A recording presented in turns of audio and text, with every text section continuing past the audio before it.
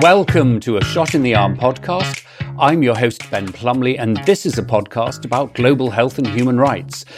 The great international development thinker Susan Pearl has described three legs of the global health stool: government, the private sector, and the non-private sector. And in this episode, we will focus on that third leg, the non-profit sector, what it is, how it works, and how sometimes it doesn't work. Well, I'm joined by Jeanne Bell, a C-suite strategy consultant to many leaders in the US nonprofit movement. She was CEO of Compass Point Nonprofit Services for over 11 years, and she now works as a consultant to the Nonprofit Quarterly, writing articles and producing webinars for nonprofit leaders that are pushing forward the values of equity and justice. Jeanne, welcome to A Shot in the Arm. Thank you, Ben. I'm glad to be here. Well, it's a real honor to have you, and perhaps we can start by looking at your upbringing and education. What on earth got you interested in equity and human rights? Well, I'm the child of Jesuits and teachers, so I think I was set on a course before I knew it. I remember my mother dropping me off to volunteer at the Catholic old people's home, as we called it then, some few blocks from the apartment I grew up in San Francisco. So it's been in my blood for a long time. I was also very influenced early on by images and not so much stories, but images and television in particular about the civil rights movement. So I was kind of surrounded by it, and I was surrounded by teaching for sure, as not just a practice, but a value almost. Now, you went to UC Berkeley and studied ethnic studies. What did that involve? I'm so curious because as part of my undergraduate theology degree, I read anthropology and had to focus on Levi-Strauss's Structured Review of Cargo Cults, which even back in the late 80s was just so horrifically patronizing. So ethnic studies, what was it? Well, UC Berkeley was one of the, early leaders in ethnic studies, along with San Francisco State and other programs. And it was a wonderful experience. It made a huge university very small. And essentially there were colleges associated with Native American studies, African American studies, Asian American studies, Latinx studies. So you got to sort of comprise a major. And I focused particularly on reading African literature. But you could sort of put it together the way you wanted to. And it was a very thriving environment to be in. And it's interesting because at the time, I think I went into Berkeley thinking I wanted to be a teacher. And there was something about the political environment and the draw of studying cross-culturally that made me kind of widen my lens a bit from teaching into the nonprofit sector more broadly. And so then onto your career, you are the CEO of Compass Point for 11 years. What got you into nonprofit service and consultancy support? Yeah, I think it really was my first job, out of college was at Planned Parenthood, and I had volunteered there. So again, that thread of sort of personal experience, and then envisioning my work somewhere in what I would now call civil society. Of course, didn't call it that at age 21. And I pretty quickly realized that I was interested in the mechanics, or again, what we would now call the infrastructure of this work. And so pretty quickly, I got into a master's program at the University of San Francisco and ended up meeting one of my mentors who ran Compass Point at the time, which I didn't know what that meant. But, as things unfold that way, you're sort of drawn by your appetites in a way that you don't fully understand. And I found my way to Compass Point just having turned 30 and was there, 7 or 8 years before I became the CEO. So I just kind of traveled towards that infrastructure, that capacity building, that teaching, that management side of the nonprofit sector pretty quickly. And now you consult for the Nonprofit Quarterly. You write articles, you advise, and all around building a leadership that establishes these two values of equity and justice. What does that involve? Well, frankly, it's extremely complicated, and I think we're at a time in the sector as we are in our larger society, of deep reckoning, especially in historically white-led spaces like the majority of the nonprofit sector and philanthropy.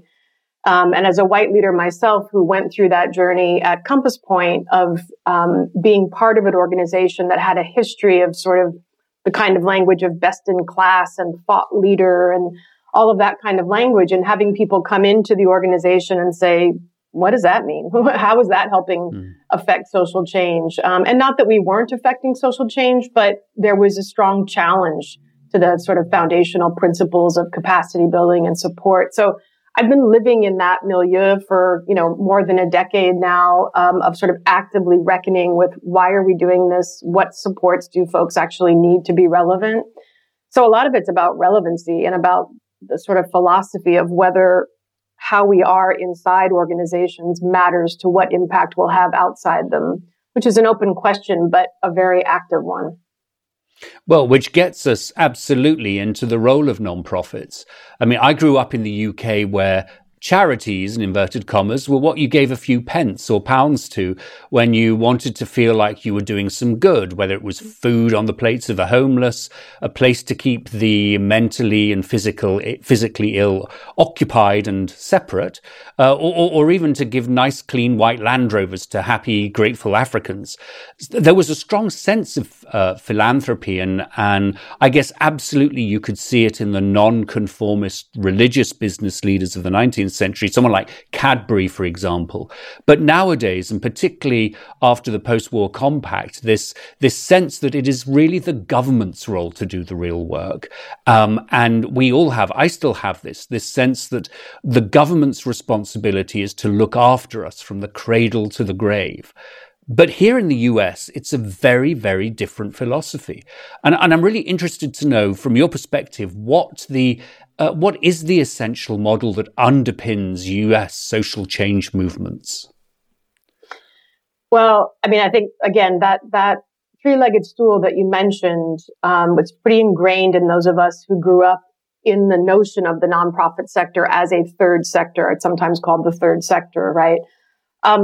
I don't actually think that's at odds with your basic premise that government is supposed to look after us from cradle to grave. So I think, particularly in the progressive elements of the sector, I would hope not to see those as oppositional ideas, that the government is, in fact, ought to be invested in our health and safety. And I'm using the word safety in a healing way in our health and wellness.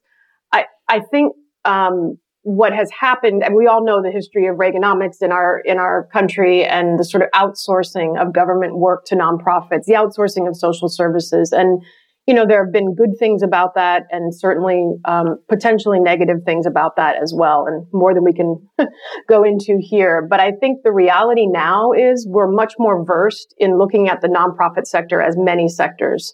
It's inclusive of direct human services, but certainly not limited to it. And it is, especially with 501c4s, it is a place of advocacy, and including advocacy, that is pushing the government. So the problem with the three-legged stool, if you simplify it too much, it makes it seem like it's a nice, happy puzzle. There are aspects of the nonprofit sector that are meant to challenge and question the government and the private sector, right? On the other hand, the human service side is often very dependent on government and private sectors. So you have some lines and crossing across that three-legged stool. Maybe it's the braces that cut across the bottom. They're not all moving in the same direction, and they ought not to be, right? So all that to say, social movements, I think, and people much smarter than me about them, really start often outside of the three-legged stool. And there are nonprofits, especially advocacy nonprofits and movement building nonprofits that can help accelerate that work, communicate that work, right? Raise money around that work.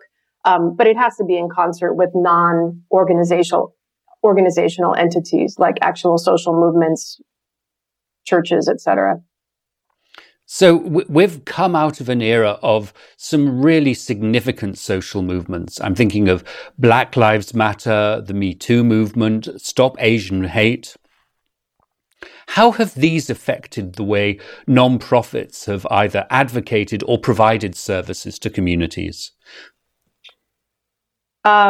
Well, and I would say, not to quibble, but we're still in those, I would say. And they are having, I think, an enormous effect. Some of the effect is existential.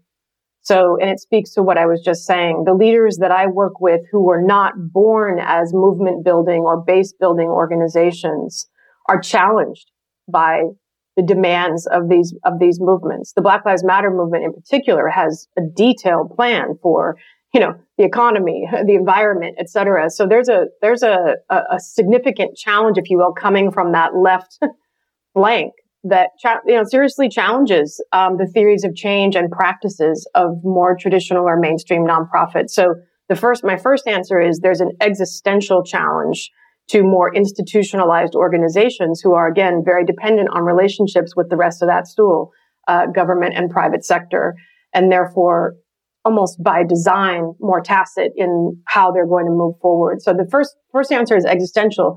The other is, I think it's just those movements are having a huge effect on hearts and minds across society. So it's changing young people's expectations. It's changing donor patterns in some cases. I think it's even changing institutional philanthropy. I think it's putting the same kind of existential pressure on institutional philanthropy, at least in the US, to be more responsive, more bold, more distributive in its kind of ethos. And I think it would be good to just sort of pause on the whole concept of philanthropies for a second. I mean, it is part of that stool, that the architecture of which is now, I suppose, becoming a little bit complicated. But philanthropies, in the world of global health, philanthropy has really been dominated by a few large, very large foundations with very specific agendas. But when I've been talking with you in the field of social change, the reverse appears to be happening. Do you see that social movement trends are inspiring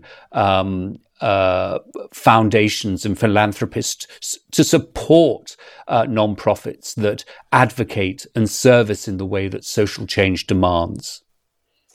I do. I mean, probably the most shiny example is Mackenzie Scott's last two rounds of giving, right? We saw that's an unprecedented approach to giving, not only the quickness and the scale of it, but the range of often BIPOC-led and serving organizations that she and her team were able to find, right? And get large amounts of money to relatively quickly, certainly compared to some of her peers in the Billionaires Club and their approaches to philanthropy. And there's a whole set of problematic things, of course, about individuals having such wealth and such power to distribute it pretty much sight unseen. There's also a lot in that, though, about her approach, as I said, to finding and funding not just the big guys and the traditional guys. And I think that's kind of the signal that I'm talking about. Within more traditional foundations, the fact of the matter is progressive foundations are hugely significant to social change nonprofits. When people say things like, well, government's the big funder of nonprofits, foundations shouldn't get so heady, they're just a small wedge of what funds the sector. That's true on a macro level because health and human services and education are the biggest wedges. But in terms of who funds social justice, that is often progressive nonprofit, progressive philanthropies. And what I think is exciting is to see them get bolder, get more committed to unrestricted funding, more committed to capacity building and leadership development. It's been a slow journey, but you see a lot of momentum there. And finally, you also see a number of newer philanthropic intermediaries who are run differently than traditional philanthropies that either had family boards or sort of almost corporate type boards. You have intermediaries like Groundswell Fund in the reproductive justice space, which is now the largest funder in reproductive justice, who are these philanthropy intermediaries are being led by, and the decision making is done by people impacted, people who are community organizers, giving millions and millions of dollars. So these are no longer kind of marginal experiments. They're affecting the philanthropic infrastructure and certainly the funding of social justice movements. And from what you're saying, I sense that a movement from let us tell you what we think you should do to let us give you the money for you to decide what you need to do in order to fulfill your mission. Right. And that has been the parlance the whole time I've been in this sector. It has not been the practice. Right. Right. So what we're seeing is, again, and I would argue it's because of the social pressure that has come from the left side, from that flank, from that movement building aspect of the sector. People are being held accountable to their words. And when you say things like, we are community centered or grantee driven, or we don't have grantees, we have partners. Well, now people are saying, how is this a partnership? If you tell me exactly how to spend the money and you pretend to know from your boardroom what we're hearing on the ground. So that all that language is not new. What we're seeing is finally, I think, the practices coming to a little bit more scale of trusting and using the money to get to the people who are closest to the solutions. And it can also be the other way around, can't it? It's not just social change. I mean, in theory, these very same shifts could enable philanthropists, third parties and non-profits that have a very different view of social change, who perhaps want to protect certain values, certain cultures. And I'm thinking particularly about religion. We spoke with a Nigerian activist recently who, reported on the broad support that was coming from white Protestant churches for very restrictive social, religious-based policy making in Nigeria. And I suppose I'm also thinking about, white nationalism, although it could also apply to other cultures as well. Have you seen as much of a shift in that movement? Well, I don't watch that movement too closely, other than to stay as clear of it as I can. I think people have been talking about the Koch brothers and how well structured and well financed the right has been, almost, ahead of the left, if you will, if you want to use those hard binaries in the US for a long time. And part of what you and I are talking about is the progressive part of the sector and of civil society getting serious about funding itself and funding its leadership. So that argument that the right has been doing that for a long time, sometimes through religious means or others, has been around. I don't know that the sophistication that you and I are talking about in terms of an actual social change, theory of change, is there. But I could be wrong. There's no doubt that they raise a lot of money and they fund local elections and they fund local school boards and they fund, they're creating a non-issue out of critical race theory, which none of them can define, right? I mean, yeah, absolutely. There's a ton of money flowing. I don't think it's exactly the same as what we're seeing in the hundreds, the networks of progressive philanthropies that are trying to fund social change. So I want to come back to those progressive networks because as well as the investment strategy, there's an impact on people of privilege working to promote social change. It's certainly something that is applied to both you and me. The goal not only of asking communities what they need and how they can be funded, we're actively promoting and need to promote the leadership of people of color, particularly to lead nonprofits. And it's not just because if those nonprofits serve people of color, it just makes more sense for the communities affected to lead the organizations established to support them. I think there's a sort of a fundamental historical moment, if you like, where the experience of fighting stigma and discrimination directly is much more important for leadership at this stage than being an ally. What's your sense of this? I think you're right. And this is probably the central issue that when I talked about the existential crisis that's going on in more traditional nonprofits, this is part of it. And I think there's been some kind of placating language, there's abundance, there's enough for everyone. It's not about anyone having to step down. I disagree with that. It is actually about a lot of people having to step down, or at least step over. I think if the lip service of a phrase like lived experience, we value lived experience. So, for 20 years, that has crept on to the job announcements of every, right? And some nonprofits have slowly taken education requirements off of job announcements and replaced that with lived experience, right? You see these incremental, and I'm not minimizing them, but these incremental sort of tactical steps. At the end of the day, to your point, do we truly believe that people with lived experience are going to produce better, more relevant outcomes and programs? I think that's, do we believe that? Do we believe that this is only an issue of values and representation? Do we believe that there's a form of reparations almost of sort of decentering this kind of nonprofit industrial complex leadership group and giving another group a chance that's been, consistently marginalized? Those are all three different points. So where we are in the dialogue right now is really unpacking that. And at an organizational level, if you're trying to go through that change to center directly impacted people or lived experience, it's a slow slog of philosophical questions and practical questions and tactical questions. But for you and I think it does often mean stepping aside and reevaluating our role. Doesn't mean we can't play a role, but recognizing that we don't have the lived experience to speak directly to the issues that have been so chronic in our society. There's a really good example, and Congresswoman Barbara Lee was on the show last year talking about this, where when federal funding finally went to aid service organizations that were going to serve African American communities, they found that the capacity to dump the money in straight away had to be in organizations that were led by gay white men. And while we gay white men have absolutely had very real stigma and discrimination to fight against, and I'm absolutely not interested in a stigma index of who's more discriminated than others, but there really is a problem here, and we have to be conscious of the risk of this continuing.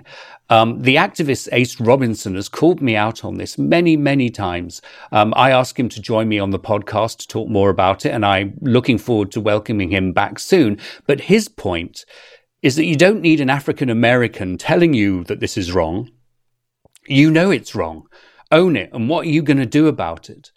And this is where I found conversations with Jeanne so interesting. Do you think the nonprofit movement is finally moving in the right direction? Probably not fast enough, but is there traction there? I think there is traction, definitely, especially, it's regional. We have to recognize that as the politics of this country are regional in many ways, this is a fractal of that. So I don't want to speak as if there's a consistent global experience of the pace of change, because there isn't. But in groups that have been giving it lip service or stating it as aspiration or stating it as values, I see we are making movement from the values list to the practices list, whether that's hiring, promotion, leadership development, program design, even methodologies. If you look at methodologies like universal basic income, for instance, we're seeing more and more groups. That's a form of trusting people. Right? We call it there's trust-based philanthropy, there's trust-based programming, right? Give people what they want. Let's try that, as Mayor Tubbs said in Stockton, who was one of the biggest leaders on universal basic income. So those are all signs to me that people are starting to think differently than just programming to, right? Actually giving people what they need, whatever that means, whether it's staff, clients, communities. I think there's no doubt there's traction, but we are in kind of a new zone. And the nonprofit sector has so many habits and practices, whether it's the funding model, the governance model, the executive leadership model, that frankly are kind of at odds with just giving people what they need.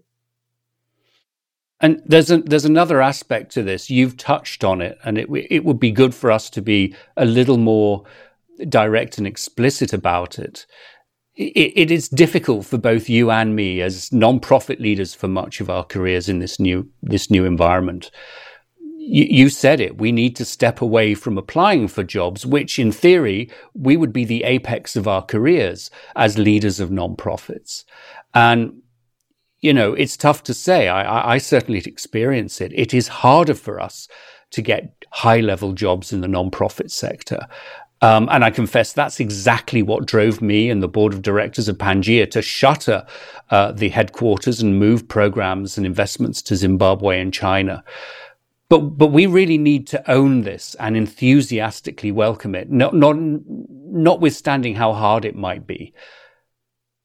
I agree with that, and I think it's situational. I think that when I'm talking with BIPOC colleagues and when I was an executive director, there was definitely a tension. I felt a tension between the macro issue of, yes, you should move on. This, there's plenty of talent and it's time for someone else to have a chance.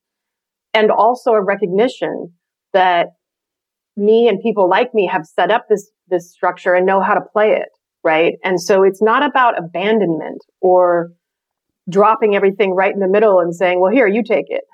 There has to be, I think our role in part is to use our power and our experience in this infrastructure to help others step into it and also to say the things that people don't want to say about what needs to change about it, because we aren't CEOs anymore. You know what I mean? Like, to me, I feel a lot of freedom and also a responsibility to use that power, that little tiny bit of power I have because of that resume or those relationships, and say, you know what? This was kind of a setup. There's a reason that this white woman got that job at 30 years old that someone else may never get in their lifetime, right? And it's not just because I can write or because I care, or, you can point that's ridiculous, right? So it's not, to me, it's not unsafe to talk about unearned privilege. It doesn't negate my skills or commitment. And I think there's a lot of roles for us that are potentially senior roles, C-suite roles, but that are really specific to what that organization needs and where the leadership needs to come from. Yeah. Now, you mentioned the acronym BIPOC, Mm-hmm. BIPOC. Can you just break that down for us? What is that? That's Black, Indigenous, People of Color. So it's sort of unpacking that and then putting it back together as a larger set. And of course, there's always and should be ongoing discussion about how to articulate what we're talking about. But that's currently a language that I'm using and that I see a lot of people using, so that Black and Indigenous folks are not lost, and neither are other communities. And I know we in the United States see this very much in a political lens, but or a left or right lens. But this will make her laugh. I just want to give a shout out to my parents, both, and my mother, of course, who are both horrendous British conservatives, and our conversations really centre around how relatively well Boris Johnson is doing under the circumstances, which, by the way, tells you everything you need to know about how bad a prime minister he is. And of course, it drives me up the wall. But the one life lesson they instilled in me from birth, the strongest belief, I think, of anything that I've got, that no one is any different from anyone else, unless they're a member of the Labour Party, which of course I was for a long time. But the point here is that there is a unity and a solidarity that underpins everybody, no matter where they are, no matter what they do in life. And part of what we're trying to do with that, the current iteration of the social change movement, is to sort of find ways of embracing and growing that. Do you see that in the United States as well? Absolutely. I mean, I think that's what those movements that you enumerated that are helping lead the way for us, that's what they talk about. They talk about solidarity, right? They say, when Black women have what they need, we'll all have what we need in the United States. They're not only concerned that Black women have what they need. What they're saying is, if we can do this, this is part of the whole humanistic movement, right?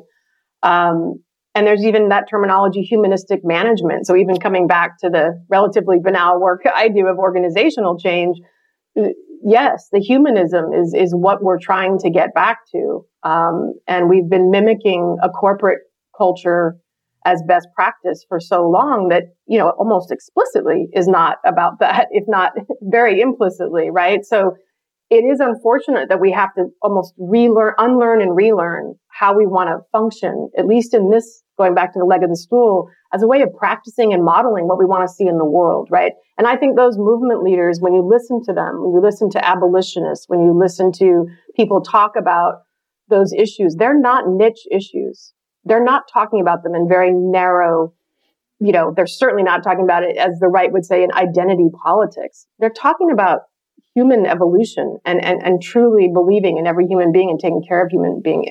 That's true in all of the quote movements if you look at the leading edge. So absolutely solidarity is fundamental to that.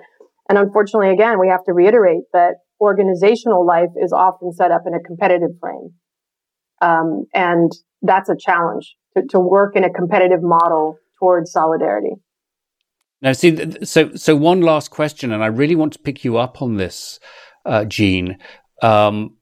Much of what we've done, certainly in my career over the last 20 years, has to try and apply the lessons of the private sector to nonprofits. How can we do things better, more efficiently, vis-a-vis doing things the way business does? And that hasn't always worked. And I get the sense from what you're saying is that, well, no, the whole hypothesis is wrong. The whole axiom is wrong. It's not taking a commercial approach to social change that is going to make change. I think, again, I'm just a student of those who are leading in these movements, but the big terminology now in social change is narrative change, right? So it's literally changing our story about how we got here and why we're here. That is not done, only through, and I know what people think, good, that's marketing, right? No, it's something much deeper. It's actually person-to-person communication and storytelling and a whole different approach to trying to engage people in why this actually does matter to them.